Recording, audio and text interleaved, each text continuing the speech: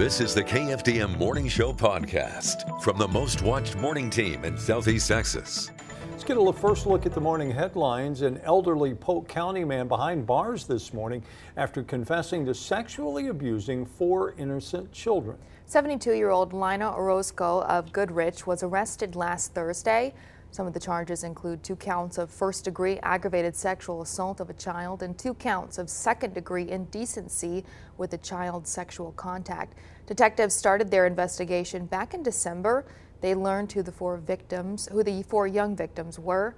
He's in the Polk County Jail with bonds totaling $350,000. A grim discovery inside a home in Evadale. A concerned neighbor called authorities Monday knowing something wasn't right. Jasper County Sheriff's Office and Precinct 6 Constable's Office responded to the 300 block of County Road 873 to do a welfare check. They managed to get inside and found a 79-year-old woman dead in a late stage of decomposition. We're told she had no family and little contact with the public. Investigators say it's important to check on your neighbors, especially those without family nearby. An update now to a crisis in the classroom report, the toll of truancy it's taking on Texas. Texas has 5.5 million K-12 students, but only about 92% of them regularly attend classes. Last school year, meaning schools missed out on millions in funding from the remaining students. Angel San Juan has a follow-up to his report on how state lawmakers are responding to the crisis. Kids who regularly skip school in Texas used to end up here in a courtroom. They and their parents would face fines and, in extreme cases, jail time. Judges like Justice of the Peace Joseph Guillory say it's crucial for students to attend class. Our children are safer in a classroom, and we need to do all we can to make sure that they're there, trying to educate them the best that we can. Justice of the Peace Brad Burnett says 10 or more unexcused absences within 6 months is truancy and against the law. Judge Burnett says it's also shown to lead to more serious crimes. Daytime crime rate goes up. The #1 daytime criminals are kids skipping school. It's sad. In 2015, Texas passed a law that decriminalized truancy, encouraging school districts to create their own measures to prevent the problem.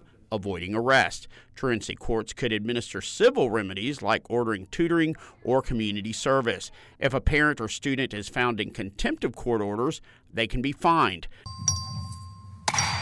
But some lawmakers, like Speaker of the House Dade Phelan, say this legislative session might be the time to put teeth back into truancy. But now we're probably back to where we were pre-2013, and we need to take another look at it to make certain that children are attending school and getting that vital education, especially at young ages.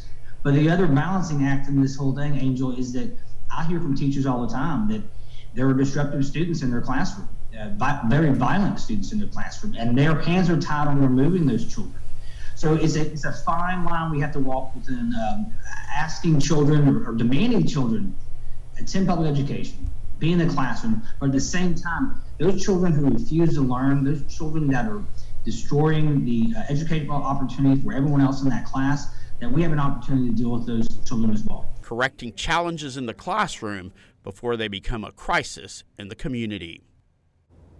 Angel San Juan reporting. On a related note, many school districts are pushing state lawmakers to adopt a funding formula based not on attendance but on enrollment, which they view as a more stable benchmark. Calls for action after a night of chaos in Austin. Anarchy. Police responded to multiple reports of people driving recklessly throughout the city on Saturday night. Witnesses' videos show cars racing, running lights, blocking traffic, and people shooting fireworks. In one instance, it took units 20 minutes to respond because there were not officers in the area. Residents and business owners want the city to come up with a solution. You got to deter this somehow, and if not, it's anarchy. The Austin Police Association blames city policymakers, saying they've defunded police and demoralized public safety.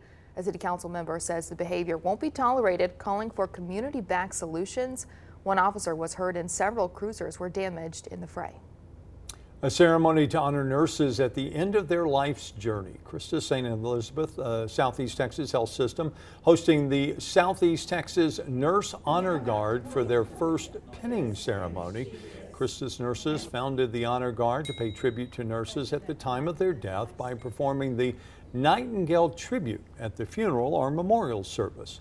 During the tribute, the nurses lay a white rose on a casket or next to the urn, symbolizing the nurses' dedication to the profession. It means, as we've heard so much from the families, that we've taken the time, learned some about the person who has passed as a nurse, and shared those thoughts, and providing the ceremony, providing that candle to them for everlasting time to remember this moment. Southeast Texas Nurse Honor Guard made up of volunteer nurses from across the area. And now, your daily weather forecast from the Southeast Texas Weather Authority. Good morning, Southeast Texas forecaster Aaron Mack here with your Weather Authority. Today is February 21st, 2023.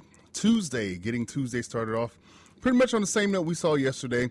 Warm, humid, cloudy, a lot more moderate temperatures around the upper 60s to lower 70s, and we do believe as we continue moving forward, that's not where we're going to see temperatures continue to drop. We're not going to see temperatures continue to drop, We're going to kind of see temperatures stay right there, kind of in that holding spot. Cloud cover's not letting some of that daytime heating escape. And as far as fog, not as much as yesterday, but in some areas, some light patchy fog. Over in the orange area, we were taking a look on our camera earlier. It's decently foggy over there, about 5 miles of visibility. So if you're over in the orange area and you're heading any way this way to go to work or heading out this morning, take your time, give yourself enough time to get there. Satellite imagery for the last 6 hours. Again, cloud cover staying in the forecast. Don't expect much sunshine the next few days, but periodically there will be breaks in the cloud cover, just like we saw yesterday, letting that sunshine in, which will allow these temperatures to warm up with, in fact, these southwest to southwesterly winds that help things warm up as well. So as we take a look at the temperatures, as I mentioned, kind of hit the low cap as we think for the night. 68 for Coleman-Hill and Woodville, upper 60s, lower 70s, and we're seeing some of those upper 60s, lower 70s as well. 69 for Westbrook, Bayou Den and China sitting at 68. Vider, LCM High School and Baptist Hospital sitting at 70 degrees. Around the Lone Star State, temperatures are moderate here in Southeast Texas. They're moderate around the state too. 63 for Dallas, 62 for Austin, and 61 for San Antonio. And if you're wondering why, well, again, that colder air that we're seeing between that high pressure in that area low up to the Pacific Northwest, it's going to kind of continue to stay in that area because that high pressure near Miami just really has it locked out. Now, a few disturbances slightly as we move until tomorrow, we think will be our best chance of rain or any type of showers, will be much more on the smaller side. So the rain outlook for the next 7 days, we're looking at really not much, a 30% chance is what we're going with of a few showers and thunderstorms, and then a few lingering showers probably heading into late Wednesday night, early Thursday morning. Zeros across the board, and then we think by next Monday there's a 30% chance of just a few showers once again. So as we move throughout the rest of the day, going into the week, things again, that warming trend is going to continue. We're going to see temperatures get back to these near 80s, and it's feeling pretty spring-like here in the middle of February of all months, and best believe this trend looks like it's going to continue because that high pressure doesn't look like it's going to break down anytime soon.